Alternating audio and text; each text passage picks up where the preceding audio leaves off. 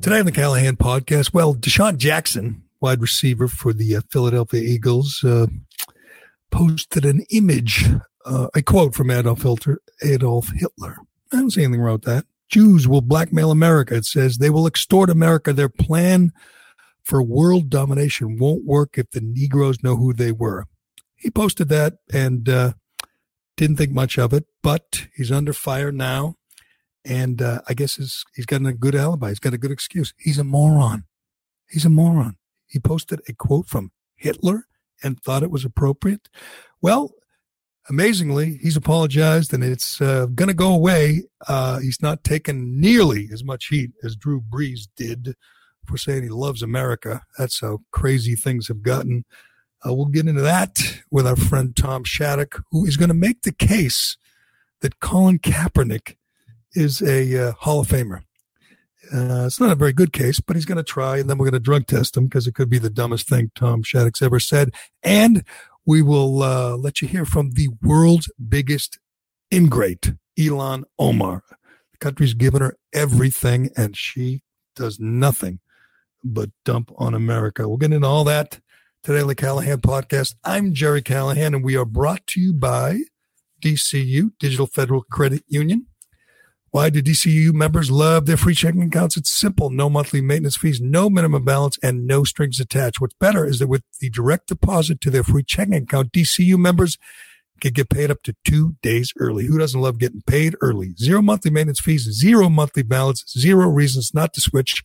They'll even remove the hassle of switching your direct deposits and automatic payments from your current checking account. Learn more and make the switch today at DCU.org/free checking. Insured by NCUA, membership required. Okay, Colin, let's do this. This is the Jerry Callahan Podcast.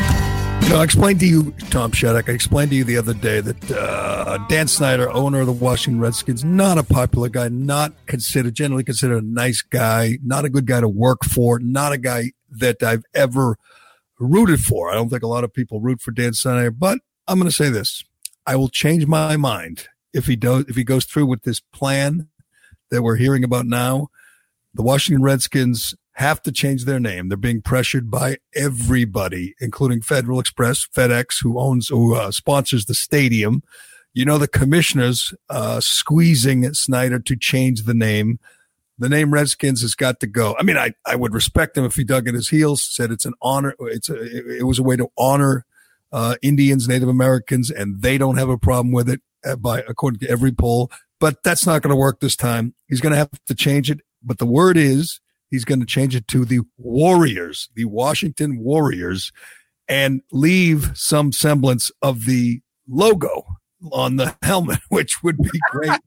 I think it would be Snyder's way of saying, screw you. We are still going to honor brave Native Americans. Mm-hmm. And if he goes through with that, doesn't get squishy, doesn't succumb to the pressure to call it like the Washington, I don't know what, the PC one is Red Tails because it's the nickname of an African American flying squadron, and that would get the Peter King seal of approval. Warriors would not, but it also the one guy I hate the most when politics and sports collide is Steve Kerr. It would shut him up. He couldn't criticize Dan Snyder. It would just be a pretty good, subtle FU to everybody who is kind of leaning on him to get rid of the logo and get rid of the name.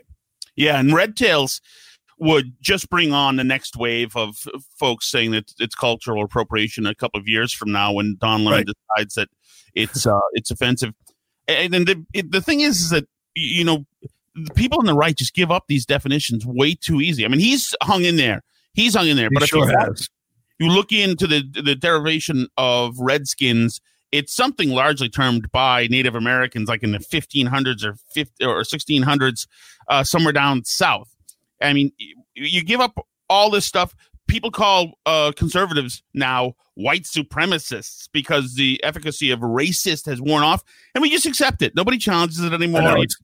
It's incredible. Did you see the announcement from Black Lives Matter when Trump is coming to New Hampshire this weekend? and they said they're ripping the governor for welcoming a white supremacist. I saw the story initially, the tweet, and I said, a white supremacist coming to New Hampshire? Who's a David Duke? I mean, I don't know what other prominent whites, and I had to literally click to see that they were talking about the president. And you're right. Think of this. If the president today said Black Lives Matter is a Marxist, anarchist organization, he would get ripped, because Black Lives Matter, as we know, is untouchable. They're the golden child. But the Black Lives Matter people just called him a white supremacist. So, we know Trump is famous for counterpunching. What would be wrong with turning the tables and calling them what they are, Marxists, radicals, America haters?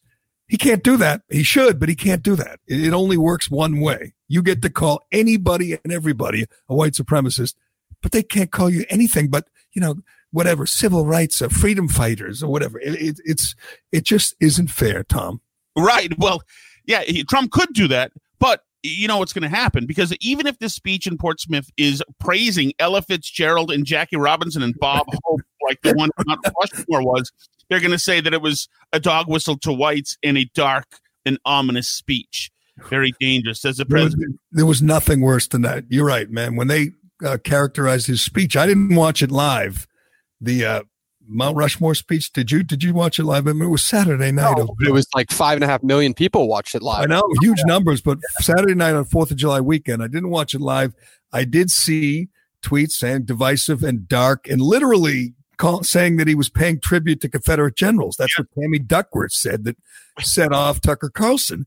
And you go back to watch it, he doesn't even mention Confederate generals. He doesn't mention the Confederacy or the flag. They flat out lied about it without apology. Just say, he was paying tribute to dead Confederate generals and traitors and slave owners. It was just the opposite. It was his best speech he's ever done in front of the greatest setting. Of course, he ruined it the next day when he went to defend the Confederate flag and attack Bubba Wallace. But it was, they drop all pretense of objectivity long ago and just flat out lie. Well, it was crazy, Jerry, because I woke up the next morning and I saw it on Twitter and I was panicking because I was on vacation like everybody was. And I thought, Jesus, now I have to call the newspaper. We're going to have to change the editorial, because if the president invoked Confederates on this occasion for July 4th and, reached out to whites explicitly, I was told, by the way, that he was talking simply to whites. He addressed the audience. The AP said that the president was messaging to whites. And I thought, oh, my God, can you believe this? So I had to then go through the transcript, and I thought, gee, this is a really well-written speech. It's all about the birth of the country and the intentions of the founders and the promissory note that was the Constitution and what it meant, and and that it was an imperfect union, but always striving to be better and better, and to talk about Ella Fitzgerald and Jackie Robinson and all these people he name dropped. That was a great part of his speech. It was such a unity speech. It was incredible. It was as much of a unity thing as you can have when the other side is still burning buildings and ripping down statues and calling everybody white supremacists. It was exactly what he needed to do. I mean, that's what he should do. I said this, tweeted this, he should say the same damn speech every day for 4 months and not ever mention the Confederate freaking flag, which was really stupid. And you know what else he should do? He should just, keep his thoughts about Roger Ailes to himself. That's what he should do. No more odes to Roger Ailes. I know, again, nobody's there with him when he tweets. I know he's all alone, but even he should know. Even he should know that that nobody misses Roger Ailes, and nobody is going to. I don't want to hear any defense of the Confederate flag. I would draw the line there. The hell with the Confederate flag. Right.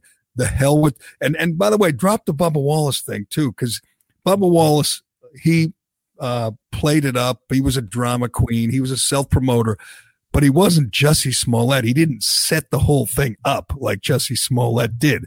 He exaggerated, that's for sure, and he pretended to be hurt. He fake cried on The View, but he didn't make it all up like Jussie did. Well, he didn't maybe make it all up like Jussie, but I think he's more culpable in this than people say.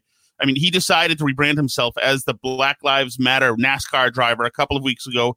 He was merchandise was flying off the shelves, which he tweeted about. And then it just so happened to have this situation where this noose came out of nowhere, and there was never any noose. Even the thing that NASCAR released, that picture was a cropped picture. It doesn't show the garage, doesn't show any contrast to so you can see how big the rope was. And he rode that wave, and he gave the speech, I'm never going to back down, I'm never going to surrender. You know, after NASCAR and the FBI said, okay, there's nothing here, he still was defiant on Don Lemon. So he is not a character guy, and I don't think people should be defending that guy. I think NASCAR helped him immensely. You know, they showed the picture, they distorted it to make it look bigger than it was. If you saw that other photo, it wasn't a size. The loop wasn't like a noose for a head; it was smaller. But they didn't want him to be totally exposed as a fraud, so they kind of backed him up.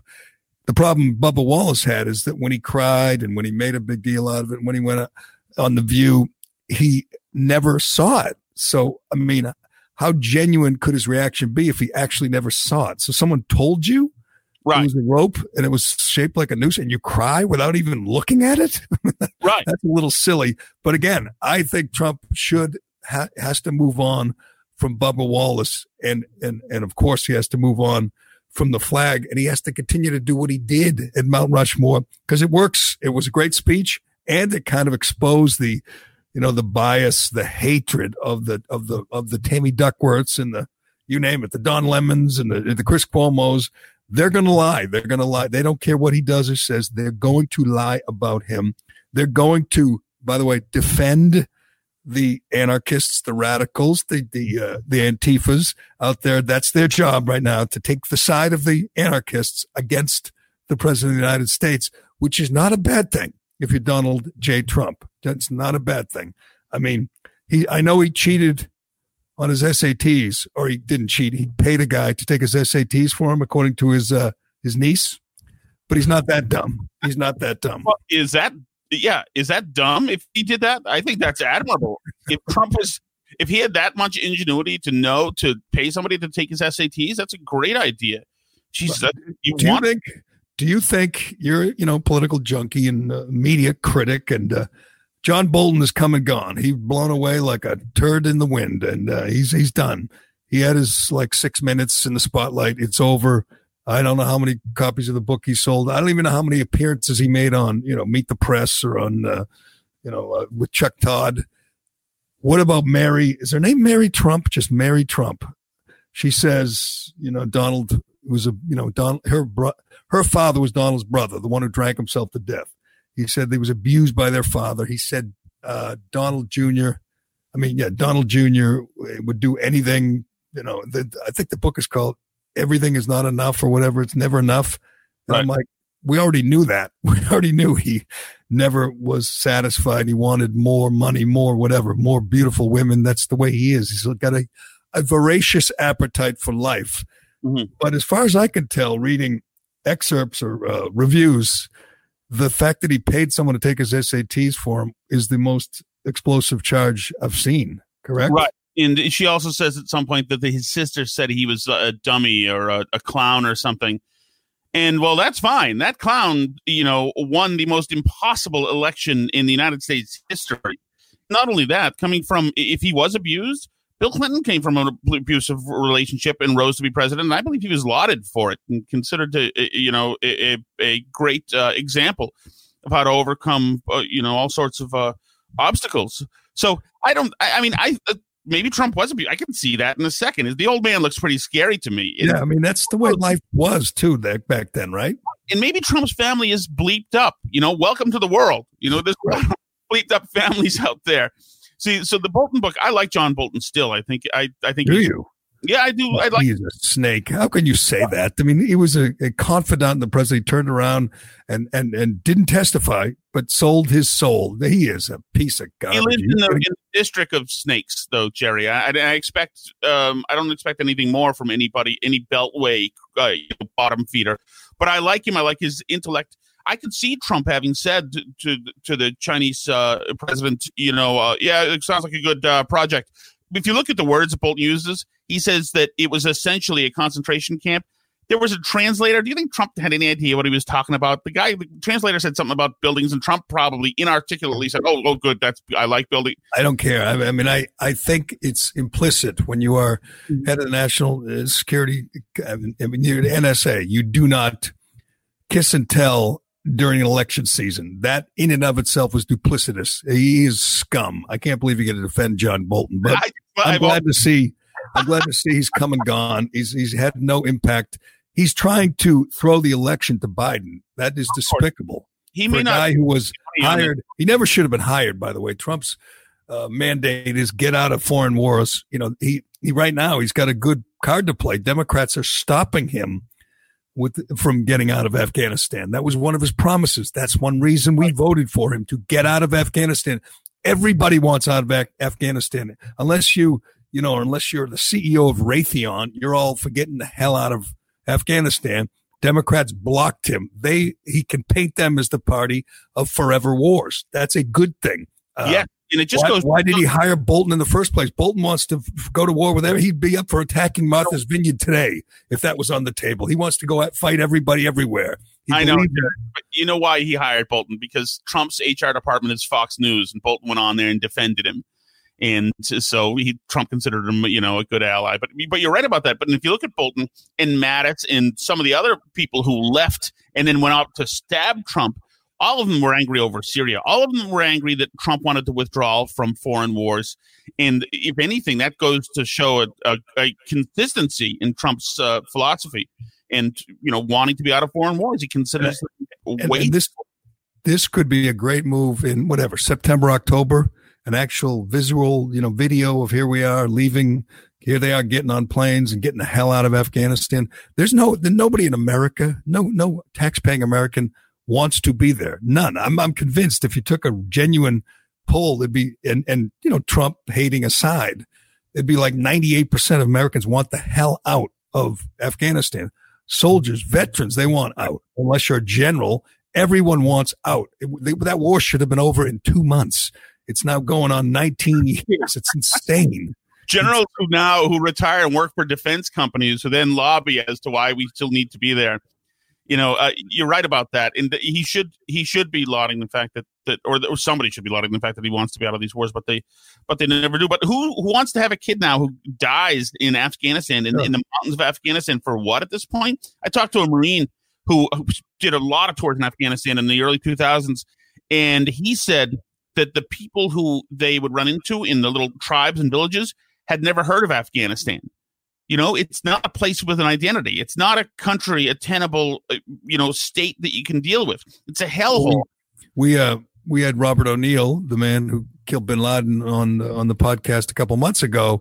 I like guys like him, veterans, guys who fought almost to a man. They don't want to be there anymore. I follow guys like Jesse Kelly, guys who've been in combat. They don't understand it. My favorite anecdote from Robert O'Neill from his book was, how their culture is so different, so backwards and so primitive that he'd be dealing with, an officer in the Afghan army. And I think it was somebody like, fairly high up. And they believed in dragons, and they thought the sunset was when a dragon blew out the sun. and you're fighting and dying and strategizing with a guy who believes in dragons and thinks dragons blow the sun out every night. And he's like, what the hell? What are we fighting and dying for these people for? They don't want us there. Nobody wants to be there except, Lynn Cheney and a bunch of Democrats. It's disgusting. We should have been home decades. Like almost 2 decades ago. And yet, 4,500 great Americans have died over there, and there's going to be others who die for no damn reason. Trump should make that a huge campaign issue, and he should try to get them home in the fall, which will kill. All right, today's show is brought to you by Flagship Wealth. I'm actually joined by Dave McDonough, a man I have known for 10 years. Dave, you're here with us. We've given away hundreds of those free reports on flagshipwealth.com/retirement. So if you want one, go there. But I wanted to tell my story and then bring you in on it. When I got fired by Entercom, which a lot of people who listen to this podcast, they know about. Thank you, Alan Dershowitz. My family had 4 401ks that were not being actively managed. I spoke to this man, Dave. Why do people have to have an advisor who actively manages their 401k? Well, David, first of all, it's simplicity. With 4 different custodians, that's 4 different 800 numbers, 4 different asset allocations. As we say at the flagship, you want all your ships sailing in the same direction. And let's talk about your beneficiaries on that. If you need to call these 4 different companies, can you imagine if you passed away what your beneficiaries would have to go through just to get their hands on this money? Consolidation, one person to talk to. That's why you need to consolidate your assets. When I started with those companies, literally all they asked me was, when do you plan to retire? And they probably put me into some mutual fund that's just based off a time horizon. Nonsense talk. Go work with somebody who knows what they're doing. That's what I did. flagshipwealth.com/retirement. You can speak directly to Dave McDonough as well. He's the founder of Flagship Wealth. Dave, thank you for that information. We're going to it. We've given away hundreds. We're going to give away hundreds more because I do ad reads better than anybody else in the podcasting business, right? David, I couldn't agree with you more. flagshipwealth.com/retirement. Member FINRA SIPC. See, I'm convinced now, Shattuck, and you know this, you study this stuff. I'm convinced. People ask me, will Trump get elected? Is Biden going to hold on to this lead? And my answer is, who the hell knows? Because the Democrats have showed, the media and the Democrats together have showed that there's nothing that they will not do to stop Trump. Mm-hmm. And which brings me to our next topic here they will not, or they will fight like hell to keep the schools closed. Not because of the virus. Everybody knows the virus does not affect children. Everyone knows it's worse. Kids are worse off when they stay home than when they go to school. It's not good for them. This is going to have long-term negative effects if you keep kids home. They should all be back in school. In fact, they never should have been kept out of school in the first place. But the teachers union, these real devoted teachers, are going to fight to not do their jobs, to continue to get paid, to do nothing. They've already laid down the gauntlet. They don't want to go back to work. Trump has already gone on the record, damn it, open up the schools. Betsy DeVos has said we need to go back to school. But it's a local decision, a state level or local town level decision, and they're going to keep kids home in many places for one reason, above all others. It hurts Trump. That's If you continue the panic, if you continue the lockdown, the shutdown, people who hate Trump, people like Charlie Baker in Massachusetts, or Andrew Cuomo or Phil Murphy, you could have 1,000 experts around a table, epidemiologists, saying these kids don't get these kids are more likely to get killed in a bus crash on the way to school than they are to get the virus, give the virus. It doesn't affect them. They must go back to school. And they're going to say, yeah, but if they go back to school, is that good for Trump or not? Because that's all that matters at this point. You're right. And all you have to do is just look at the news right now, the coronavirus news. What you're hearing and you're reading in the AP, among other things, is that cases are spiking and hospitalizations are spiking, and that governors are scrambling. The truth is that cases are spiking. Of course, testing is spiking, but hospitalizations generally are largely for patients who are there for other reasons, but also happen to have the coronavirus. Also, fatalities have plummeted. This thing is either changing in a way that's making it less more benign, or everybody who got it and could die, essentially, or many of them have already gotten it. This is good news that we have right now. The fact that fatalities are in the basement is good news compared to all of the of course we have. And people should be celebrating. This means we've turned a corner. But you're right. No, this is all part of a performance production that's done to stick it to Trump to the election.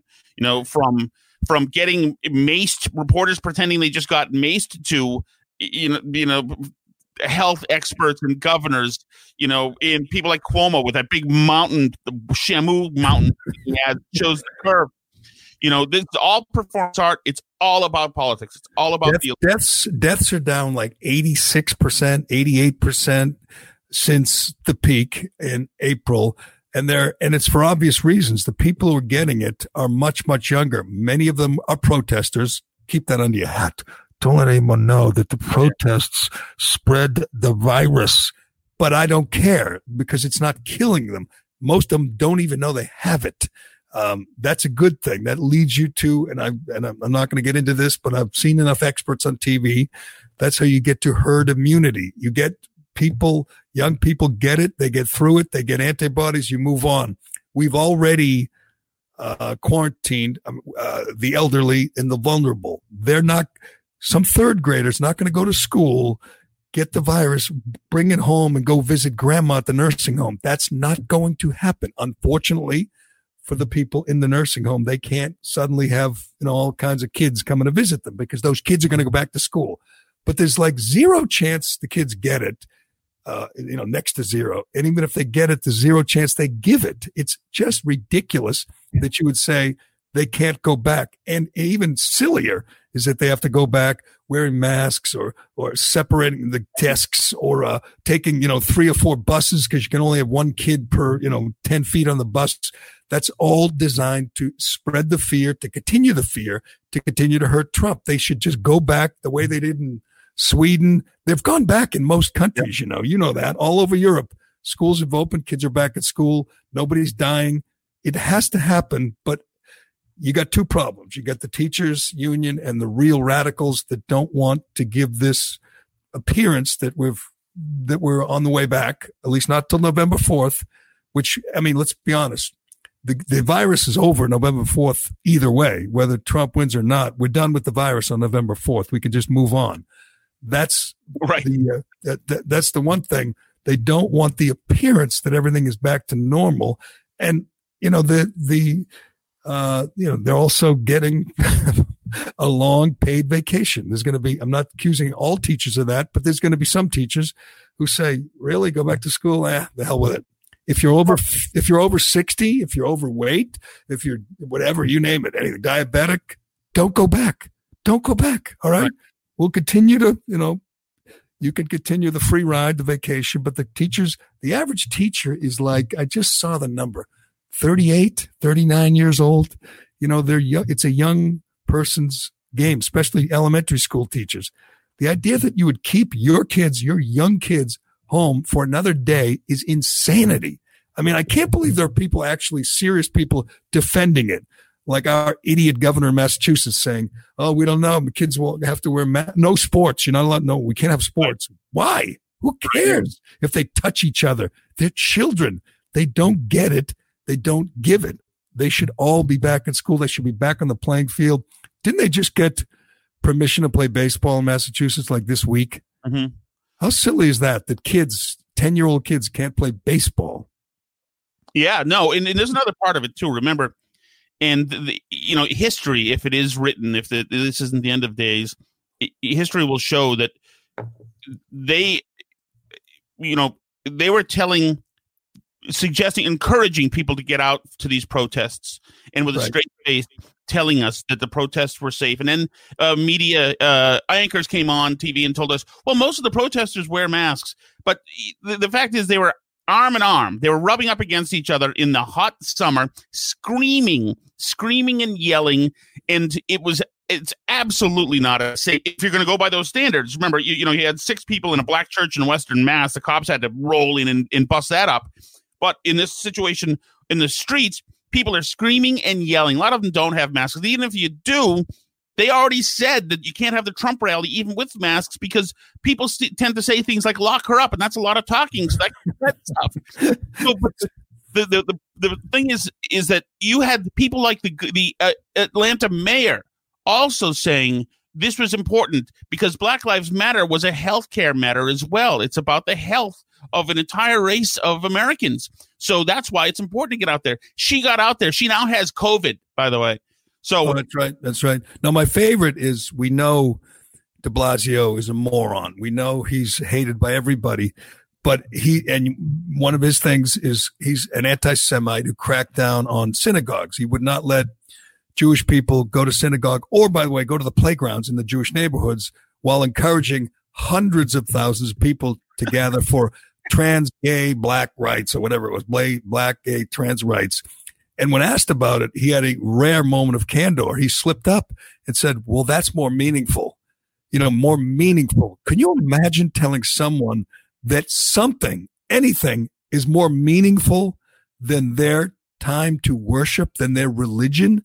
Even if you're an atheist, even if you don't whatever, don't like Jews like de Blasio. You have to admit it's meaningful to them, don't you? He used those two words. He said purpose. It has a purpose and it is meaningful to them. And again, I don't think he meant it because, again, he'd be used to lying about his disdain for Jewish people. In this case, he said, going out there to march for black trans rights is more meaningful than going to your place of worship, getting on your knees and praying to your God. That's insane. And I encourage more of de Blasio because he's such an embarrassment that even the crazy left wingers, even, the CNNs and Don Lemons, they can't really support him. They know what just an awful human being he is. But I think it's good that there is more cases, fewer deaths, because obviously the protests spread the virus. But most people who protest were young; they're not dying. Right, and Jerry, and if this continues and the death rate continues to decline, at some point this will no longer fit the term pandemic. Do you think the media is going to stop using that term? No. What happened? I don't even know what the technical definition is. When does it become not a pandemic? It has to be. There's a threshold of death that it has to hit. I don't remember exactly what it is, but right now, if it's less than 1 out of every 10,000 people getting it, and this thing is becomes far less deadly than the seasonal flu, well, then we're going to have to. I mean, by definition, it would have to change. But it's not only. It's funny you talk about de Blasio. Can you imagine if Trump had not only shut the Jewish people out of their playground, but welded the gate shut? Right, I know. What's on this guy's mind, But he absolutely, he's totally, cleansed, whitewashed by the media for any of these sins that he's done. It's crazy. I think it was a little bit much when he said they has to start wearing gold stars on their jackets. Do you think that was a little bit? I mean, he wants to make sure he knows who they are. I mean, this day and age, an anti-Semite like de Blasio's the mayor in the biggest city, a city with millions of tax-paying Jewish Americans. It's disgusting. But again, it's a good thing for Trump. Here's the other problem is if there's not as many deaths, if people are suddenly realizing they can go outside and, it can still be whatever, careful, wash your hands and don't shake hands, whatever. Eventually, even, the mainstream media is going to have to encourage their guy to come out of the basement. And the plan to cancel the debates, which I'm sure they got the whole thing worked out now. How can we avoid debates? That's going to fall apart. They're going to have to debate. They're going to have to debate in some form. I mean, Biden can have his mask hanging from his ear, which he likes to do. I think he thinks that wards off evil spirits, but he wears his mask hanging from his ear, and he can take the stage and he can ramble and bumble around. And it'll be fantastic theater. And that's supposed to happen next month. I mean, the first debate would normally be in August, correct? Sounds about right. August, September, then October, something like that, which will be the highest rated debate ever. I look forward to it. And I wonder if they're running out of ways to say, we can't do it, pandemic, whatever. We can't debate. Maybe taxes. You can't do it until he releases his tax returns. Something like that. They're going to come up with some stupid plan to try to avoid it. They'll say, eventually they'll agree to it and say we can only do one debate, or maybe there'll be 10-minute debates. They'll each get one question, then we'll be done, or some virtual debate where Biden can have his advisor, have a teleprompter or someone handing him notes. They'll do what they can, just like everything else. But I don't see how you can say Biden's going to win or Trump's going to win when there's going to be a new Russia hoax, a new, Julie Swetnick coming down the pub. They've shown that they will bring anything out to stop him. So why do we think that they're just going to play it straight from here to November? It's 4 months, less than 4 months. It will be just at this point a pure fabrication. You remember they said that there was an Apprentice tape that had Trump using the N-word. They used to say. Right. That was Donnie Deutsch's thing, right? Kept saying the tape was coming. Right. They'll come up with a transcript or something like that. It'll never end. never end. It's only going to accelerate. You had a couple of weeks ago the Russians trying to pay off Taliban to whack Americans with no good, solid intelligence. It wouldn't be an unbelievable thing to think that they would, because everybody pays off Afghans. These Navy SEALs like you talk to, they walk around with wads of cash, because these guys will do anything for anybody. There's no sense of loyalty there at all. But it was a story that was not sourced properly and had not been properly vetted. It was a story that got knocked down within the administration fairly quickly. But, it doesn't matter. They're running with anything they want to. It's absolutely crazy. And they will continue to try to cancel people around Trump. It doesn't matter. Which is to me, Tom, it's a gift. It's a gift, because if they just, stuck to the script, they could win more easily. But the people don't like the cancel culture. People don't like, the fact that, that you can't watch Cops or Paw Patrol, or, they changed the label of Aunt Jemima. You think average voters in Wisconsin and Michigan and Ohio like that culture? There's no way. That's another winning issue for Trump. I mean, he'll probably screw it up, but that doesn't help when your side, and this is all Democrats, it's all liberals. There's no right wingers calling for canceling anybody. If they were, DeSean Jackson would be out of the NFL, and we'll get to DeSean Jackson.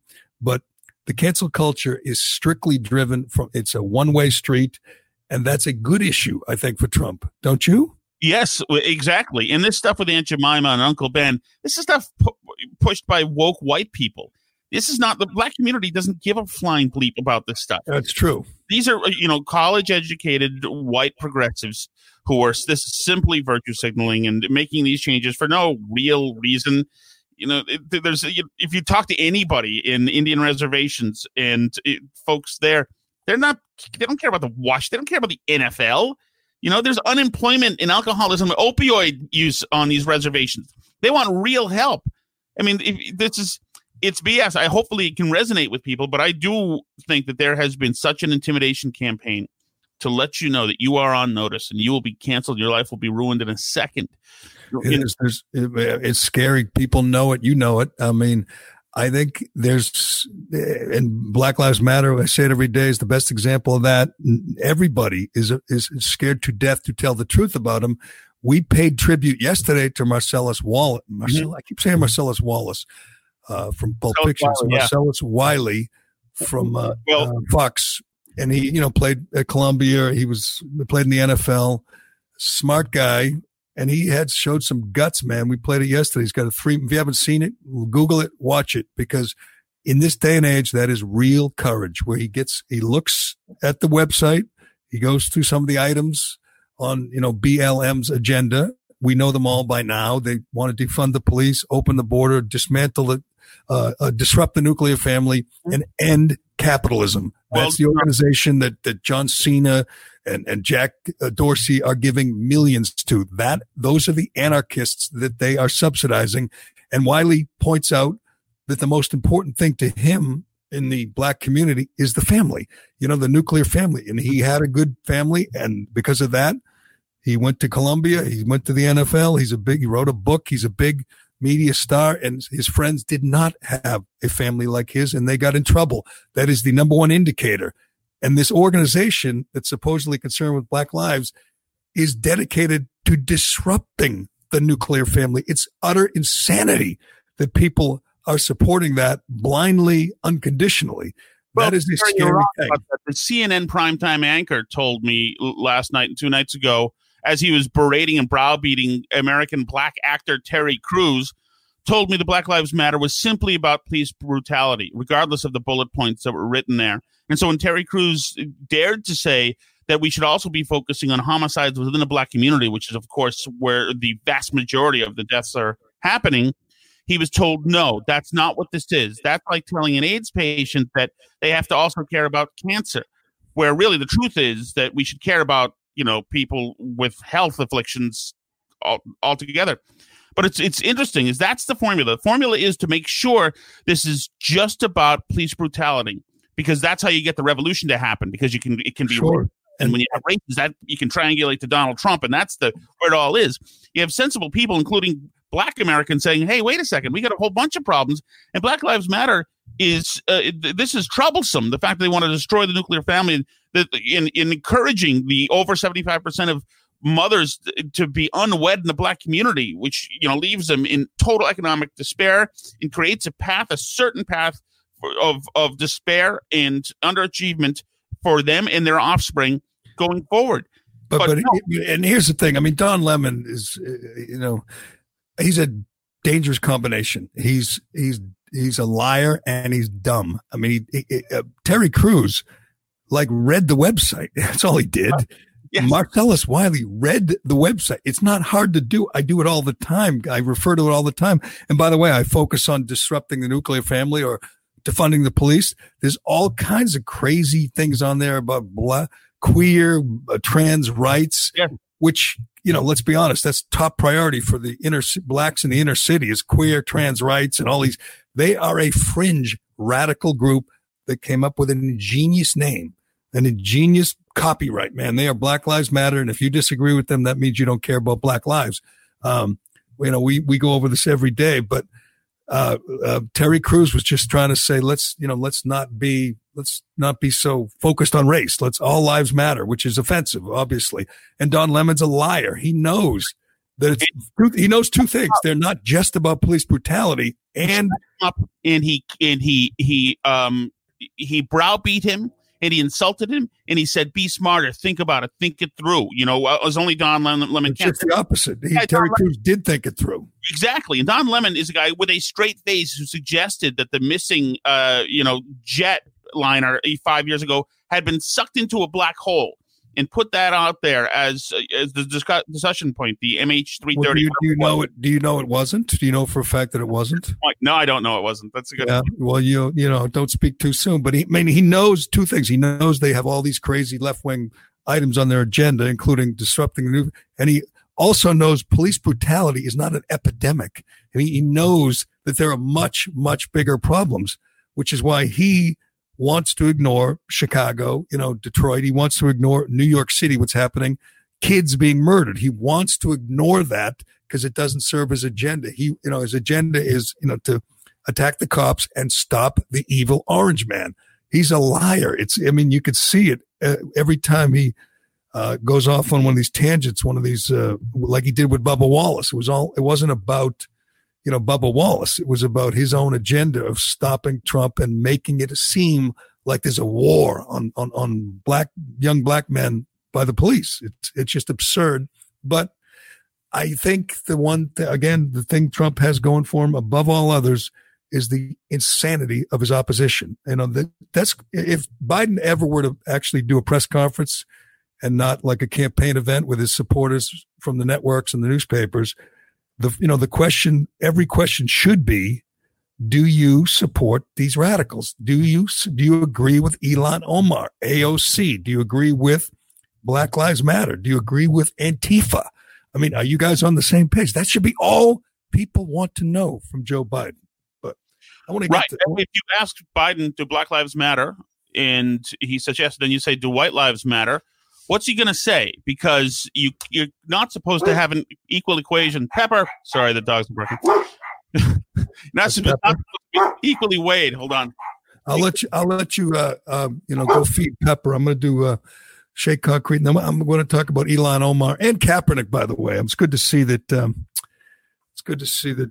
Shattuck is leading the charge to get Kaepernick in the Hall of Fame. He needed somebody to do that.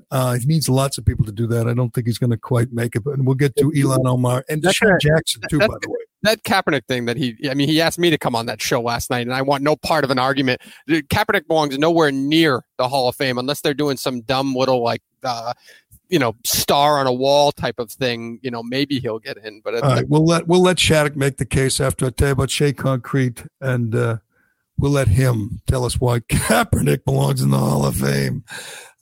Shea Concrete, you know all about them by now. It's a fourth generation owned and operated business working hard day in and day out to be a trusted precast concrete partner.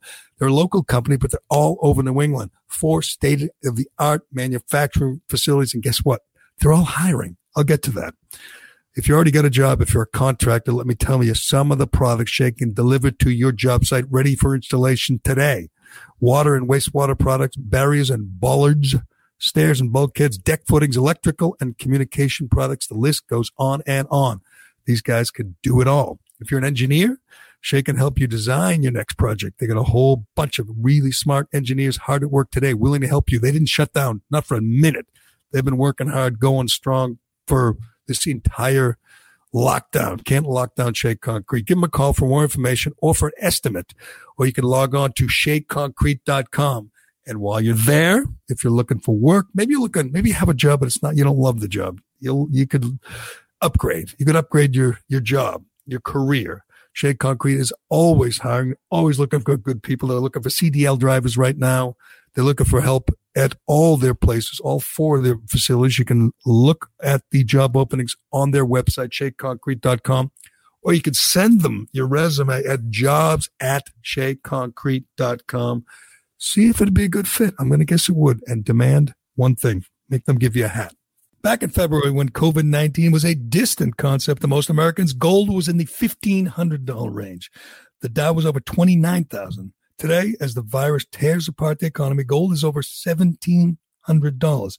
And the Dow's up, over 27,000? Major market disruptions favor gold. Instability, uncertainty, and impending inflation favor gold. If you have not diversified some of your savings into gold, there's no better time than today. Protect your savings from any further setbacks in the stock market. Gold is a safe haven against uncertainty. And the company that I trust with precious metal purchases is Birch Gold Group. And right now, thanks to a little-known IRS tax law, you can even move your IRA or eligible 401k into an IRA backed by physical gold and silver. It's perfect for those who want to protect their hard-earned retirement savings from any more downturn in stocks. Look back historically, when the bottom falls out of everything else, gold tends to be safeguard savings. Contact Birch Gold Group to request a free info kit on physical precious metals. See if diversifying into gold and silver makes sense for you. This comprehensive 20-page kit reveals how gold and silver can protect your savings and how you can legally move your IRA or 401k out of risky stocks and bonds and into precious metals IRA. To get your no-cost, no-obligation kit, go to birchgold.com/Jerry. That's BIRCH gold.com/GERRY. But I tell you, I say this all the time in my private life. I think my number one pet peeve, I got lots of them. I know everyone knows that. One thing annoys me more than anything is like ingratitude. Like if people, the worst thing in the world you could do I'd say, well, maybe murder, but just behind murder is if someone lets you go out in traffic, like waves you in, and you don't wave thank you. I'm this close every time I let someone come out and they don't wave. I just want to ram them. I just want to smash my car into them. I think that would be justified. I would go to court. I would plead. I would say they did not wave. Or you ever open a door for someone like going into a store, going into a Dunkin' Donuts, and they go in and they don't thank you? God, I want to punch them, the back of the head as we're waiting in line. It is so rude. I hate ingratitude. I think I've tried to instill, a sense of gratitude in my children. I know my parents did it in me. I say thank you. I say please. I am nice to, waitresses and people at the counter at whatever, Dunkin' Donuts or Starbucks or whatever. Are you going to get to who's an asshole or not? Like what's going on here? No, I'm explaining to you. Okay, does anyone agree with me? Or are you guys okay? Colin's probably one of those assholes who don't thank you, who don't wave, who you give them something and they don't say anything. One of those people. No. Yes. I'm as nice as they come. As they come. People cut me off in traffic, and I don't even honk the horn. I'm not talking about cutting off in traffic. Are you even listening to me? I am listening to you. It is not the same thing. I'm talking about ingratitude. The biggest ingrate in the world, there's none close. I mean, there's plenty out there this day and age, spoiled brats in Hollywood and in sports. Ilhan Omar, I was reading her bio today. It's incredible what she has gotten from this country. This country has given her everything. She was living in a refugee camp in Kenya. She's from Somalia, the most lawless most miserable place on the planet. She went from Kenya in the Somali. We gave her asylum. We gave her a life in this country. Her mother died when she was a child. She was raised by her father and grandfather. She came here. She got a high school education. She got a college education. I'm going to guess she hasn't reached in her pocket for any of it. We have given this miserable woman everything. She's a member of Congress, She was in the House of Representatives in Minnesota. She went to Congress. She's now one of the most powerful people in the world, a 37-year-old Somali American. And what does she want to do every chance she gets? She wants to take a big dump on America. She hates America. She wants to turn America into Somalia. Apparently, she wants to disrupt. Yesterday, her take was she wants to dismantle the whole system. What?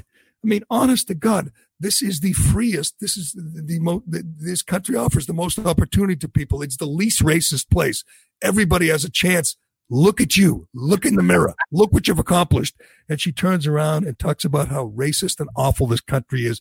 I swear to God, this is the most detestable. This is the most loathsome character in Washington. And every time she talks, I get more disgusted. Does she ever say anything good about this country? Does she really want us to be Somalia? Does she want Minneapolis to be Mogadishu? Is that her goal? So that it's lawless and there's just crime and poverty and no central government, no controls on anything? Is that what she wants? Yeah, no. And it's funny because she seems to thrive very well within that system. You know, there's news out now that she's paid her husband over $800,000. Right. She's totally corrupt, by the way, totally corrupt. And my guess is still will never get her on any of it because they're afraid. We talked about it earlier, that intimidation. Everyone's afraid to point out how corrupt. She married her own brother. It was an immigration crime. We know why she did it. I'm not accusing her of consummating the marriage. I'm accusing her of immigration fraud. We all know that. She's a liar. She's a fraud. She has, like you said, funneled money to her boyfriend, who's now her husband. She's a crook, but she'll never be charged with it because she's one of these, special people that people don't want to cross. It's incredible. Right. And she's, that's $800,000. Seems like that sounds like to me that's all about the Benjamins, which was, the way she described, Jews in America. She's also got a pretty big problem. Don't be a Jewish person in 2020, man. You have no quarter here. Nobody has your back. You got mayors locking you into playgrounds, and this anti-Semite here totally castigating Jewish people, enriching herself. Obviously, she hates the country, but this is the thing is, Jerry. It's not just her. It's middle-class white women from Wellesley and Newburyport who feel the same. They feel this country is disgusting. What did Jews do to what did they do to earn this? This rap. I don't even understand it. But I just heard from a very high-profile person, Jerry, who's not going to be canceled, that the Jews will blackmail America. They will extort America. Their plan for world domination won't work if the All right. We'll get to Deshaun Watson. Sorry, Josh. DeSean Jackson shortly, because I definitely want to get to that. But Ilhan, do you have the sound, Dave, of Ilhan Omar yesterday saying she wants to dismantle the whole system? Yep. The system that is. As long as our economy and political systems prioritize profit without considering who is profiting, who is being shut out, we will perpetuate this inequality. So we cannot stop at criminal justice system. We must begin the work of dismantling the whole system of oppression wherever we find it. It is amazing. If we're being honest, that woman should stand before the cameras and say, God, I love this country. She should kiss the ground and love it as much as anyone. Just say, this is a wonderful place. Look at me. Look what I've become. One of the most powerful people in the world at my age. When 20 years ago, was living in a refugee camp in Kenya. I've come here. I've gotten educated for free, gotten everything for free. And now look at me. I'm making decisions. I'm an advisor to the next president if she gets her way. If Biden gets elected, I don't think she'll ever leave the House of Representatives because she's not electable any other way. I don't think she could ever be a senator. I don't think she would take a cabinet position, but she would continue to wield power like few others and bitch about how awful this country is. It's just disgusting. And this is another thing Trump has to do, tie people like that and AOC and Ayanna Pressley and Bernie Sanders, tie them to Biden. That's his goal. Right. Well, let's hope he can do it. And if you can leave Bubba Wallace alone for 5 minutes, maybe he can do it. But, you know, she talks about all the systems of oppression. It is funny that things are so good in this country in 2020. Things have never been for the lowest class person in 2020, the poorest, the most impoverished person in 2020 in the United States. Your condition and station is better than almost any in the history of any civilization ever. We've got it so well that our poorest of the poor are eating themselves to death. Right. Too much food. I mean, she sounds like any Columbia professor, any most Harvard professors, and this stuff is taught. What she's saying is taught, and we just got to hope that there are voices out there who can ascend. It's disgusting. I mean, and my congresswoman is just as bad. Ayanna Pressley, leading the charge to defund the cops, hates cops. They want lawlessness, even though they know we need cops right now more than ever. We need order more than ever. With these Antifa scum have been emboldened. It's scary. It's scary to think if Biden wins, that woman is going to be an advisor. That woman is going to be important. She's not going to be, oh, here we go. Good job, Dave. This is, if you're watching on Facebook, this is, I don't know, some woman named Brandy Love. I've heard of her. Sounds familiar. Brandy Love tweeting about Ilhan Omar calling her an actress. She's a respected actress. Yes, a respected actress and a good right winger. If you don't follow Brandy on Twitter, you should. Just, you know, for the political commentary. And occasionally you get other little bonus videos along with the political commentary. She's a must follow. Let's just put it that way. Do you not follow Brandy Love, Shattuck? I only became aware of her in the last year. No, I heard her in an interview. I liked her. That's Minahan's gal, but she cheats on him occasionally with me, and you know, I just trying to keep up on various political pundits out there. And she's on top of things, so I follow Brandy. Everybody knows. Everybody, even if you're a lefty, even if you're lefty, you have to be disgusted at the ingratitude of this woman who is never ever says a nice word about the country. Never. It's nauseating. But speaking of nauseating, what happened with Brandy Love? What do you want? Do you want to see other tweets from her? Okay, you were reading a tweet. I'm sorry. I thought that she was tweeting about Omar calling her treasonous or calling a traitor or something. But just a chance to Shattuck, ask me anything about Brandy Love. I'll tell you anything you want to know about Brandy Love. I got enough problems. Oh no, Dave, are you talking to me now? Because I wasn't sure because last night you weren't talking to me. I was a little tied up, but if you want to get into the Kaepernick thing. What a big time. Hey, Dave, do you mind jumping on really quick to talk about Kaepernick? Is my text. Your response to me was, dude, I'm totally out of pocket. I'll circle back on the flip side. That was certainly not the quote that I sent you. Jerry would commend me because I was spending time with my children last night. He would commend that action by me. What were you doing with the children? I was at my parents' house. My 3-year-old was swimming at that time. It was a nice evening. All right. Yeah, that's okay. You know, like I said, he's one of these ingrates. You do a lot of favors for us, and Dave doesn't do anything for you. Me, I jumped on right away to talk about Kaepernick in the Hall of Fame, even though I'm with Colin, and it's kind of a silly premise. I don't know where you ever got the idea that Kaepernick was a Hall of Famer. How many years did Kaepernick actually play football? 4? Not that many. Because he didn't have a full first season, right? I got all his numbers. No, his first season he played 3 games, never started. He was a starter half of the second season, and then 1, 2, 3, 3.5 seasons as a starter. He was 28 and 30. His last season in San Francisco in 2016, he went 1-10. He was awful. He lost his job to Blaine Gabbert. Last night, a tidal wave of mouth breathing, ball washing sports hardos. All your guys, Jerry, all said the same thing. No, look at the stats. He's this. That's ridiculous. Are you high? It's not about the meritocracy of the NFL, of the Hall of Fame. It's about the social justice revolution, the unraveling. Of course, it makes sense for them to try to get Kaepernick in there. It makes sense for the Hall of Fame to bow to the pressure. Everybody else, why would they hold it? Why would they hold it? I mean, first of all, you're right. Peter King and people like him, Peter King will support him because Peter King is a radical lefty and just a brainless lemming. But I think there are enough people who don't feel that way. First of all, don't like Kaepernick's politics, but also will look at the numbers. At some point, you got to look at the numbers. His numbers stink. He wasn't a good quarterback. Overall, in his career, he was not a good quarterback. This is cultural, Jerry. If you draw a happy face on the ground where it says Black Lives Matter now in some cities, you'll get charged with a federal hate crime.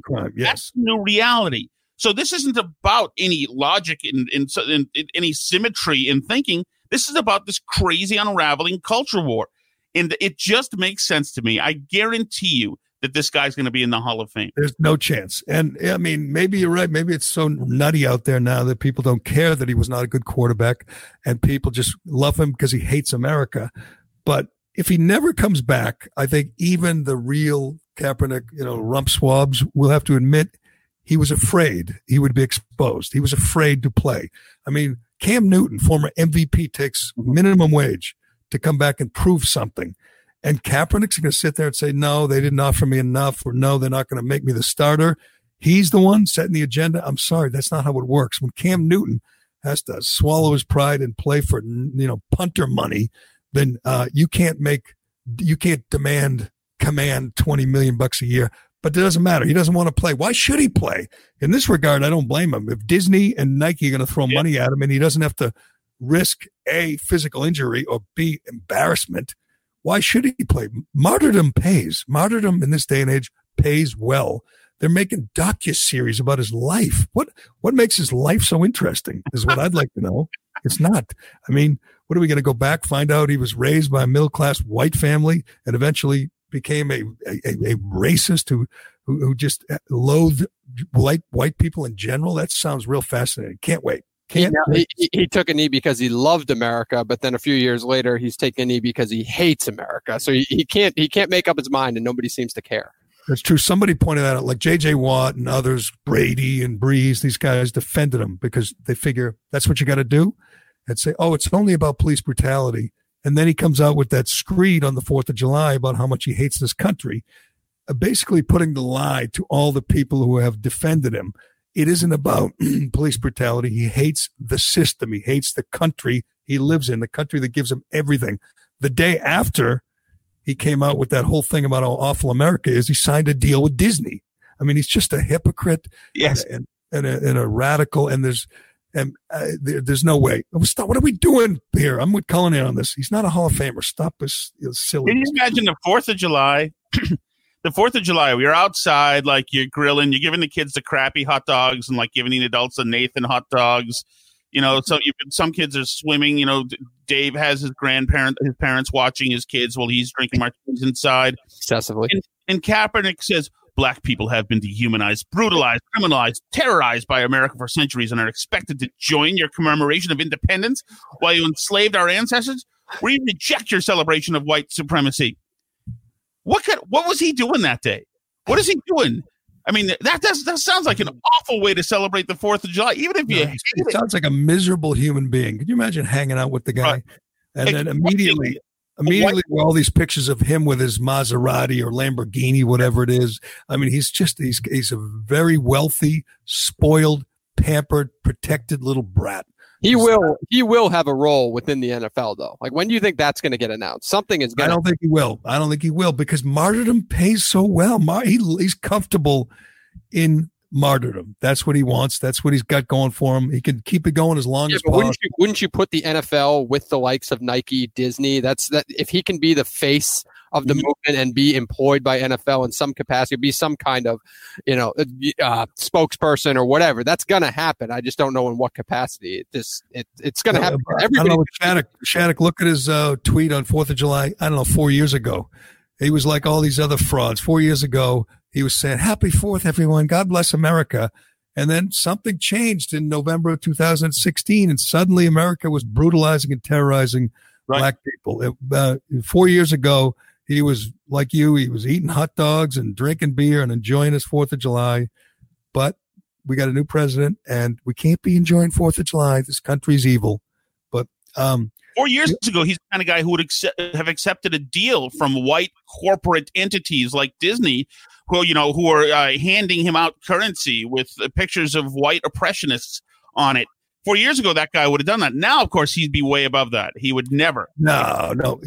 You know what? He should take a deal with Disney because Disney owns ESPN, and ESPN has been kissing his ass for 4 or 5 years now. Everyone on the damn channel just loves the fact that, hates America. They all agree with him, all these Max Kellermans and Dan Lebertards and Bomani Jones. They can't wait to see in September how many people take a knee. And they're going to take a knee for the American anthem, the real national anthem. When they play the black national anthem, everyone's going to stand. And then when they play the real national anthem, everyone's going to kneel. It's going to be nauseating, and ESPN will be the biggest cheerleaders. They're going to love it. They're going to love it. But I saw Clay Travis tweeting this morning, and he's so right. Drew Brees said, how long ago was that now? Drew Brees got in trouble, month and a half. Mm-hmm. It's just this whole spring summer time is just so wild. But at one point, if you forget, not that long ago, Drew Brees talked about how much he loves the country, how much he respects his grandfathers who are veterans, and how much he feels like we should stand for the anthem.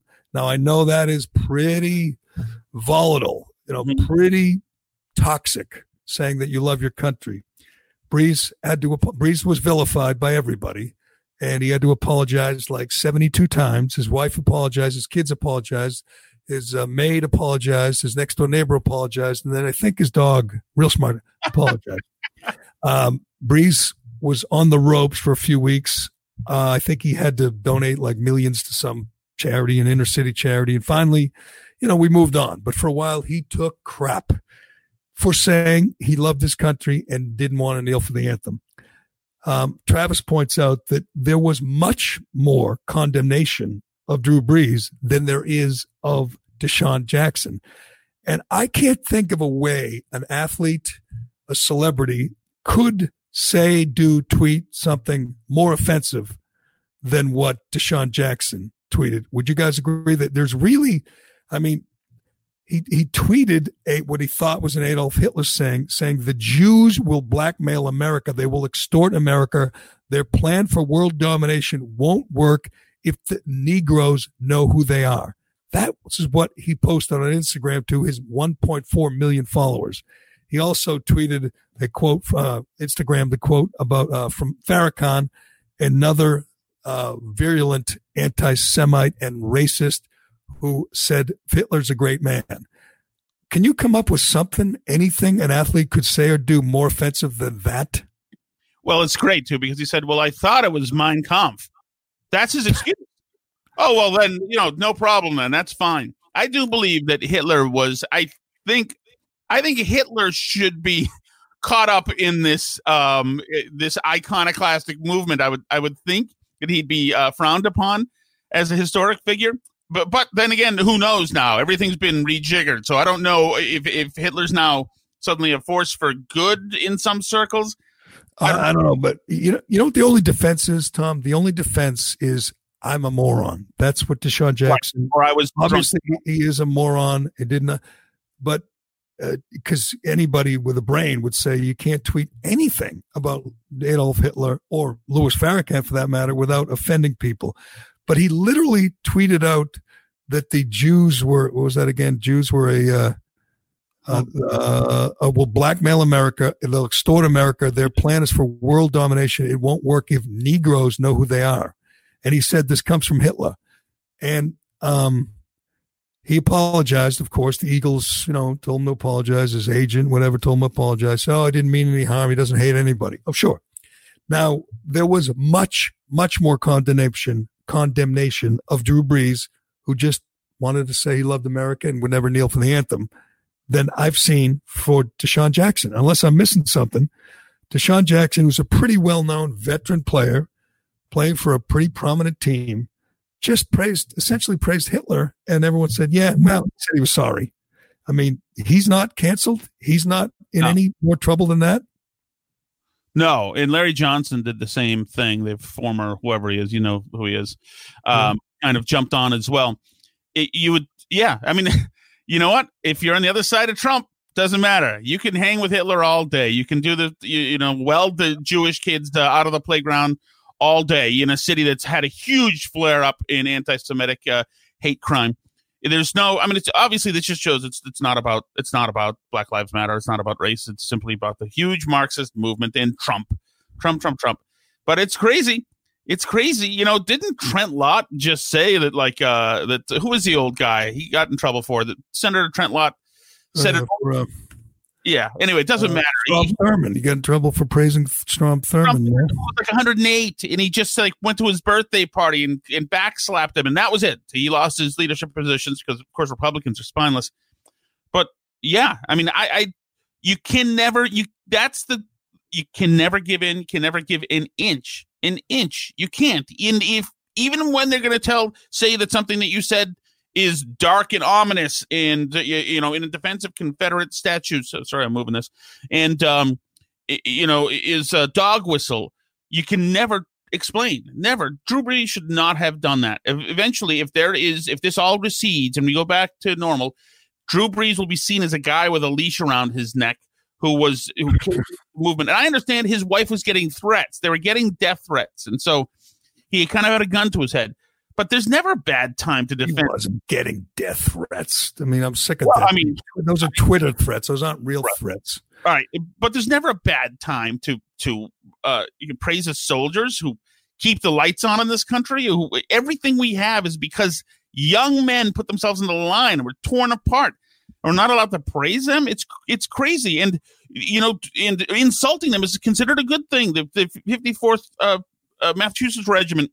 That was damaged. That statue in Boston was damaged. That's the first all-black volunteer regiment in the Civil War. William Carney fought in that war. It was the first Black Medal of Honor winner. The guy ran towards enemy lines when the flag was falling, even though he knew he'd be shot. And as he was going towards to catch the American flag, the enemy shot the hell out of him. And he bled, and he grabbed the flag, and he stumbled back, assuming that he'd be dead, and he was going to return to a country which he didn't have the full rights of everything that flag represented. And you're supposed to dishonor guys like that? That's a good thing to dishonor guys like that?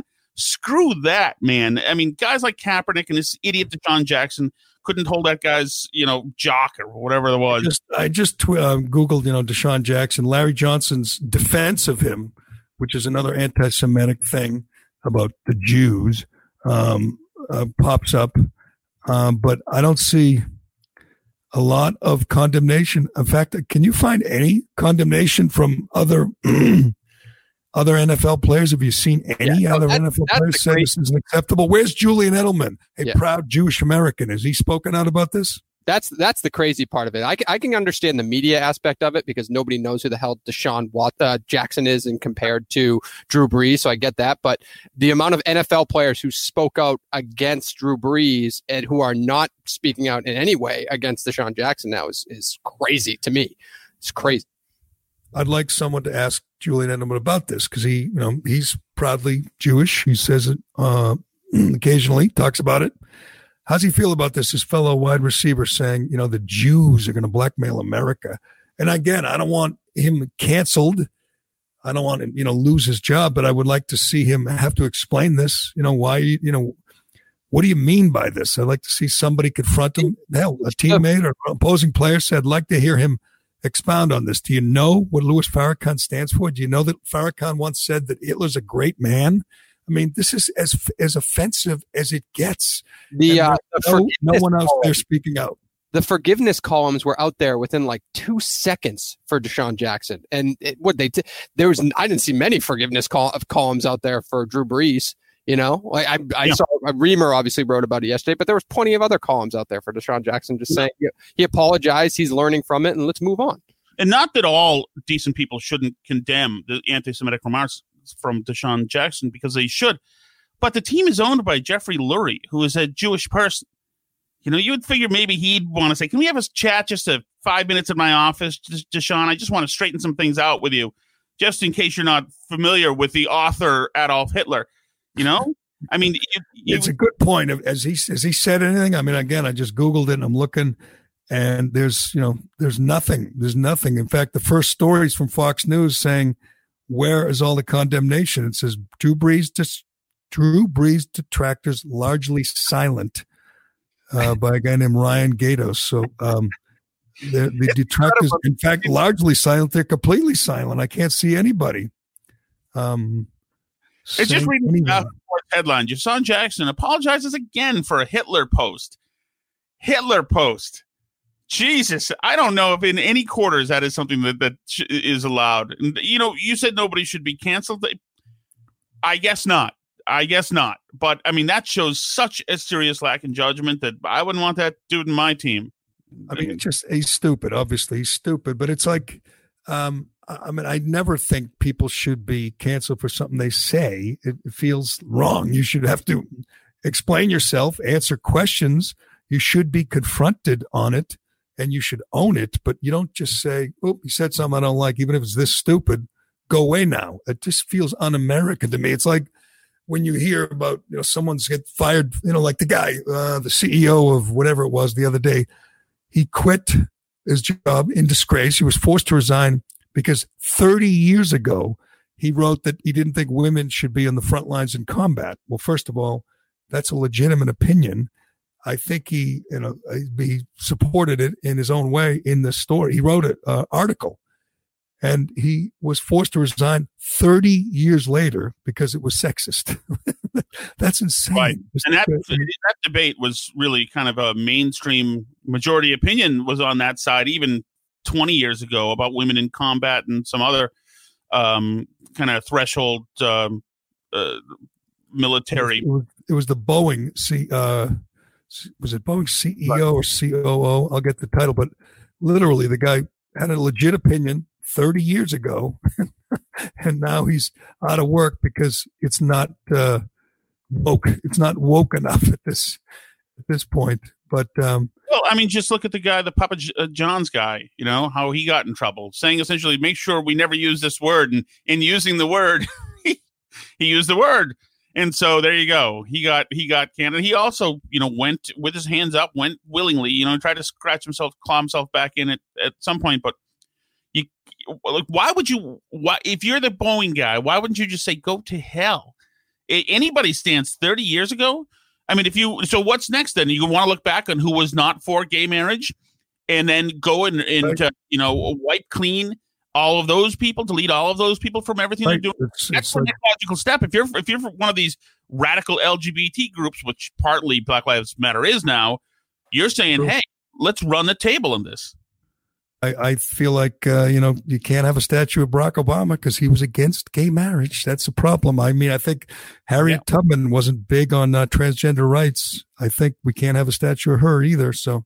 Right. In that election, actually, it certainly in California, I forgot what it was, Prop 8 or whatever it was, that brought anti-gay legislation, it would be called, the Obama surge in that country. So there was some real existential damage to Barack's ascension, or at least that case could be made using the rubric that everybody uses today to justify dethroning and canceling and destatuing people. I mean, this filter can be brought to up to date every few months, and they'll just continue wiping people out until and we just can hope that they just cannibalize themselves. And he wasn't. He was the Boeing communications chief, Neil Colightly. He resigned after an employee filed a complaint about him regarding an article he wrote in 1987, while serving in the military, where he argued women should not be in combat. And it was, I assume, a reasonable position back then. It's not allowed anymore.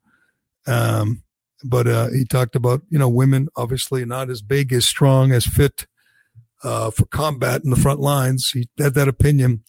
30 years later, or whatever it is now, how many years later, he is forced to resign his position as an executive with Boeing. It's madness. You mentioned another thing earlier, which I think is kind of crazy, but a couple of people in California are facing hate crime charges because they painted graffiti over graffiti. So basically, they vandalized some vandalized place. You know, someone vandalized the street by painting Black Lives Matter, which is obviously not, you know, sanctioned, but it's might as well be.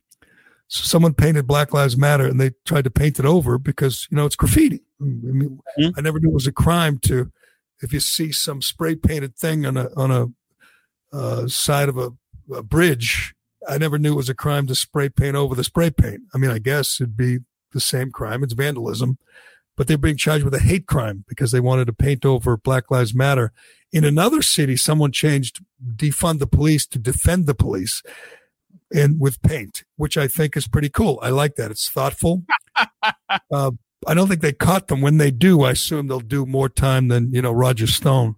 But it's kind of funny that you can paint Black Lives Matter, a tribute to a Marxist organization that wants to destroy this whole country. You paint over it, and you're going to go to jail for a hate crime? Right. Crime? The guy in Macy's, by the way, who beat up the Macy's employee while using the N-word and pounding him into the ground in the middle of the store. No hate crime there, but hate crime here by trying to paint over BLM's graffiti. And it's really interesting because to brainwash somebody, you have to do it incrementally. So you don't go for something that somebody accepts as acceptable right now. You go a little bit by little bit. So, people are going to look at this and say, wait a second, is it a hate crime to paint over where something's already been vandalized? And you have to stretch and say, I guess so.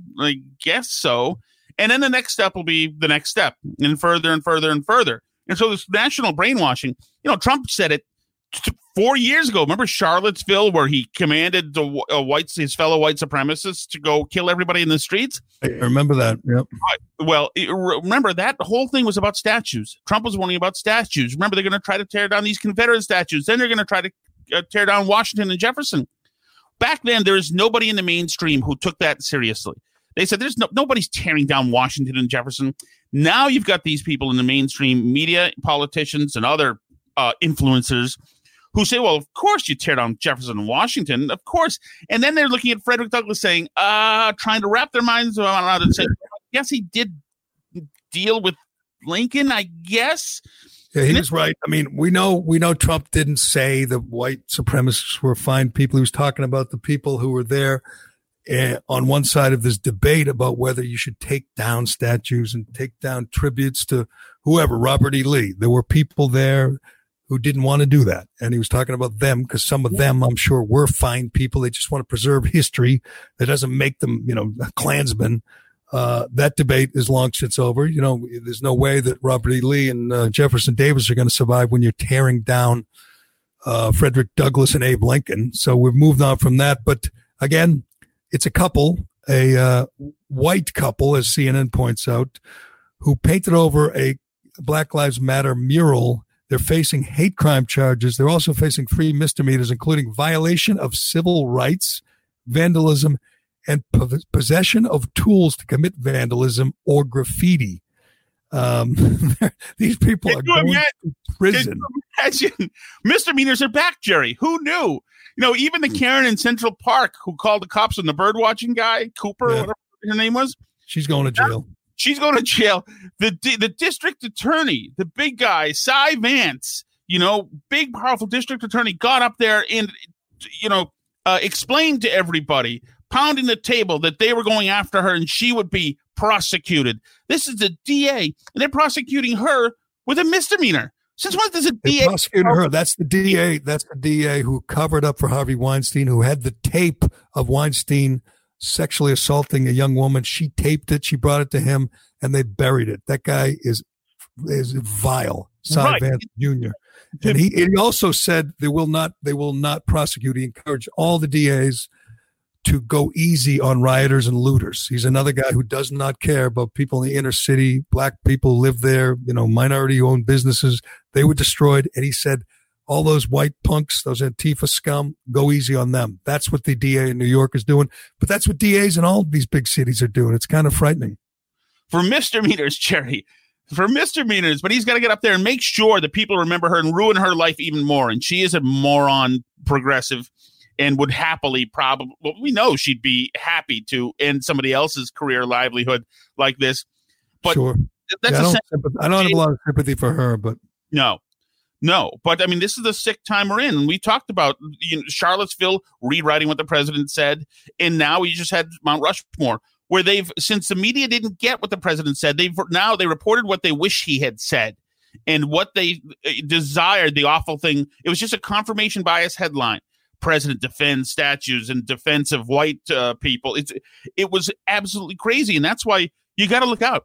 Anything you see now, more than ever, you have to question. I have to go through. I'm an editor at a paper, so I have to go through wire stories constantly, and I am on defense now, batting away wire stories. They make it onto my website. I missed a lot of them. People say, "Why the hell did you put this in paper?" I'm like, I couldn't catch it. There are too many of these wire stories. The media is fully polluted now. It's dangerous stuff. I feel like that, I've been asked, at least on Twitter, been asked a number of times, when are you going to talk about the Russians paying the Taliban to kill Americans? I said, well, I'll talk about it when it appears in a credible news source. It appears in the New York Times. I don't believe it. I mean, New York Times has lied so many times just to hurt Trump. Why am I going to believe them now? I mean, I'll wait till it's reported by a credible reporter, and then we'll talk about it, or, when we'll read it, whatever. But, you know what? We didn't get to today, Colin, and I was planning on get to it. A tribute. We're going to have to save our tribute to Mike Golick. Mike Golick, after 20 years and morning radio, is being swept aside. I think Mike Golick, I don't want to say is a dinosaur in the business, but he and Trey Wingo, I thought those two were magical together. I mean, the chemistry was incredible. But they're bringing in a new show with a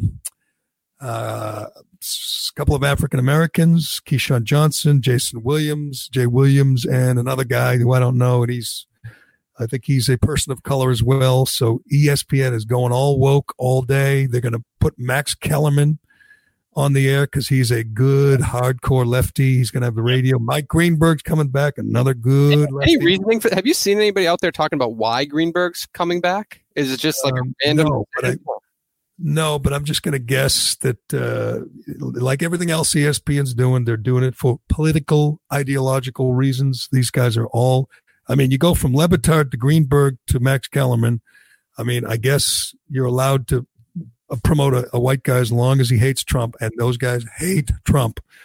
But I didn't know Golick and whatever the other guy, Wingo, I didn't know they were a problem. They were sporty guys. They were safe. ESPN never gets any ratings, but I didn't think they cared about ratings. I thought it was all about, having a presence in every market and promoting your product, which they did, but they just pushed Golick and Wingo aside, and they're starting a new morning show, which I'm sure will be awful. I'm going to give it a chance, though. I'm going to go in with an open mind. I'm sure it will be awful. Yeah, well, I mean, I like Keyshawn Johnson. He seems like a cool guy. I used to like him with Parcells. I thought they were a good pair. We used to have him on Dennis and Callahan all the time. He liked to be on the radio. Yeah. He's a West Coast guy, though. He's been on the air in L.A. We'll see how he likes the new hours. That's never easy, particularly for athletes, former professional athletes who've made a lot of money. They don't tend to grind it as hard. We'll see if he does. I don't know. No, Golick's not bad. Like I actually think Golick is pretty talented. Like he's kind of. I know I used to make fun of Mike and Mike all the time, but Golick's not bad in the grand scheme of everybody else who's out there in sports talk radio. Golick's not bad. By all accounts, he's a nice guy. We saw him at the Super Bowl a few times. His son seems like a nice guy, but he had a good run. 20 years of morning drive. That's not easy. I liked his read. Dave, you're the master of all reads now too. Golick's ad, the weight loss thing, saying, since I've lost all the weight, my wife finds me less disgusting. Yeah. That was funny. Hey, we didn't talk about this yesterday. I just want to get your take on it because people are giving him shit. What was your take on Tom Brady taking the PPP loan, Jerry? We talked about it quick on. As I think Mike Florio said, it might be legal. That doesn't make it right. That doesn't make it appropriate. Yeah. I mean, the number of people. To be fair, if I'm going to give Harvard crap for grabbing this money, and I believe Harvard gave it back, then you got to give Tom Brady, who's made $250 million. I know it's his company, but he does not need a loan from the taxpayers. It's disgusting. I'm sorry. I think this is justified, Jerry. He was selling COVID antidote medication. That's true. We should give them credit. They got immunity drugs. They're going to help you not get COVID. Can you imagine? I was talking to a friend who you guys know. He's a former radio personality. He's people know him. I don't want to name names, but he was saying, wouldn't it be wild if Brady got coronavirus? He's not being very safe, and he's taking his immunity drugs. But if he were to get the bug, and I'm not saying, end up on a ventilator or getting, destroying his lungs. I'm just saying ends up getting the virus just as his new career in the NFC is about to begin. Wouldn't that be the wildest story? That would be wild. I actually don't have a problem with Brady taking the money, and I'm not just saying that to kiss ass. If the program's available, go and get it, is my opinion. But it's not a lot of money. It's only in between what, $350 and $1 million. That's not a lot of money to. Yeah, I mean, it's a lot of money to somebody else. I guarantee there's some small business or some guy repairing sewing machines who didn't get the loan for whatever reason, and Tom Brady did. Yeah, but that's why I say, like, from an optics perspective, Brady should have just paid the, Brady and his wife are worth probably at some point soon are going to be worth $1 billion. They're like Kanye and Beyonce or whatever it is. No, Kanye and Kim, Beyonce and Jay. They're like them. They're a super couple, and they're grabbing $350,000 from the taxpayers. Please, that's a little greedy. This is part of Giselle and the Seven Sisters thing too. You remember they were doing, when they owned that LA castle, they were doing environmental, take a night off on electricity days to tell you to save on electricity. So they're happy to preach. They've always been that was a house with a moat that they sold to Dr. Dre. But you're right. They jet to Brazil and Costa Rica at the drop of a hat. Their house in Brookline they haven't sold it yet. I don't believe is massive. And they'll sit there and tell you, you can't use plastic straws. Brady did a whole thing about plastic straws. Yeah. But you know what? He's like the rest of us. He's henpecked. He does what he has to do. That said, you hear, and him, Jerry. I mean, you hear that he's a really good guy. I mean, he's not the kind of guy, if you reached out to him to do you a solid, who would text you back, dude, I'm totally out of pocket. I'll circle back on the flip side. On the flip side. I think he would say, I didn't even know. I don't really work. I wasn't involved in the day-to-day at the TB12 chain, whatever. That's my business. They did that. He would say that. Lots of businesses that are not exactly struggling have grabbed some taxpayer money, again, like Harvard and a bunch of Ivy League schools. You know what? Brady should give it back. That's what he should do. Give it back. That would be a smart play. Other random story today, by the way, Jerry. Ryder Cup canceled. Did you see that? Well, that sucks. I was looking forward to lots of good. That's like the one. We were talking about golf as that one sport that doesn't need fans. That TV can still be enjoyable. I actually kind of disagree with that. The golf that I've been watching is boring as hell, and I don't know if fans would make a difference. They should have some fans. Don't have as many, maybe, but I mean, honest to God, they should take their temperature, make sure you're not over 300 pounds or over 60 years old. Yeah. This is insane. They're canceling football. They're canceling football in some leagues. I hear the Ivy League is close to canceling the season or moving it to the spring. It's nuts. College kids should all be at school, on campus, among each other. Keep the vulnerable away. Let it run its course. Like we said last week, Clemson and Alabama are like they're like injecting their players with COVID. They want them to get it and get it over with. That should be the mindset. College is a good place to be to contain the virus. College should play all the sports. They should have all the classes. They should not go home on weekends and visit grandma. It's that simple. But I should be running this friggin' country. It's so damn simple.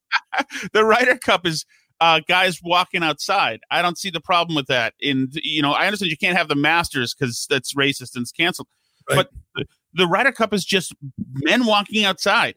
What is the problem there? What phase does it take where you can walk outside? Because we're allowed to walk outside now. They just carry clubs. You don't get it. The outside transmission is very rare. They wouldn't get it. It wouldn't matter. It's just they don't want to take any chances. They don't want to get sued. I mean, you should sign a waiver, have everyone show up and play. It's insane that we're canceling everything still. Yep. I mean, if football has to happen. The NFL has to happen. If it doesn't, there's no hope for anyone because football, it's too important. It's too important. Got to play football. Yeah, I agree. And I think parents should remember now, Jerry, and we've hit on this, that if you are given impossible parameters in order for your kids to return to school, like, social distancing on school buses, which means you need to quadruple or quintuple the amount of buses, or social distancing in classrooms that are already packed, which makes it impossible unless you have breakout rooms or breakout facilities, and kids wearing masks all day and staggered school schedules. The health people and the governors who are pushing this know that it's not going to be acceptable to you, and they just want to wash out the at least first half of this year and maybe the second half. Keep that in mind. Keep that in mind. It's all about hurting Trump. That's all that matters now. School should be in session. Hell, they should go to school today. Go to school in July. You missed enough. Been out of school for 4 months. Go to school today. Certainly should be in school in September. Every sport should be played. Everything should be done back to normal. Just don't go visit grandma. And if mom and dad are over 300 pounds, don't go visit them either. I'm sorry, Shattuck, but your kids can't visit you. That's fine with me. That works. All right, man. That's Tom Shattuck, the host of the Burn Barrel podcast. You can look for that at all the usual places. Correct, Shattuck? Absolutely. We're on iTunes, and you can get me on Twitter at Tom Shattuck. And he does all his work himself, which is amazing, very impressive. But he has some big stars appear on the show too, big guests. So check out Tom Shattuck's Burn Barrel. Thanks, Shattuck, and thanks to Shea Concrete and Allied Paving. Thanks to DCU. Colin, good job. If you want to support us, support our sponsors. That's important. That's all that matters to us. That and a good review on iTunes, Apple iTunes. Go there, give us a 5-star review, or give us whatever. 4-star would be okay too. Give us a review. Give us a rating. You can write a little review on there.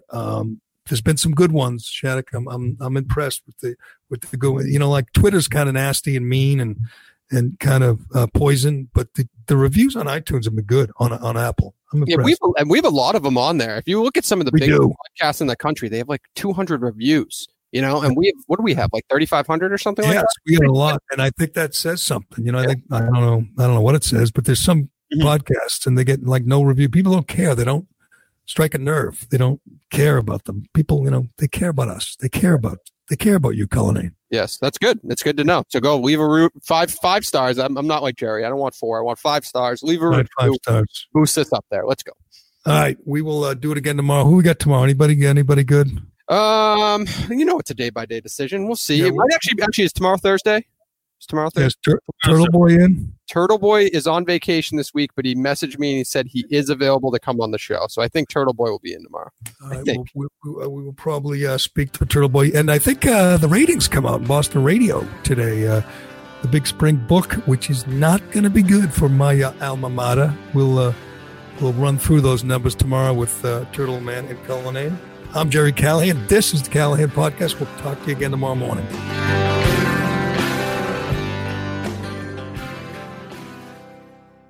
Why am I stopping? No one else stops. Can I go home? The Jerry Callahan Podcast.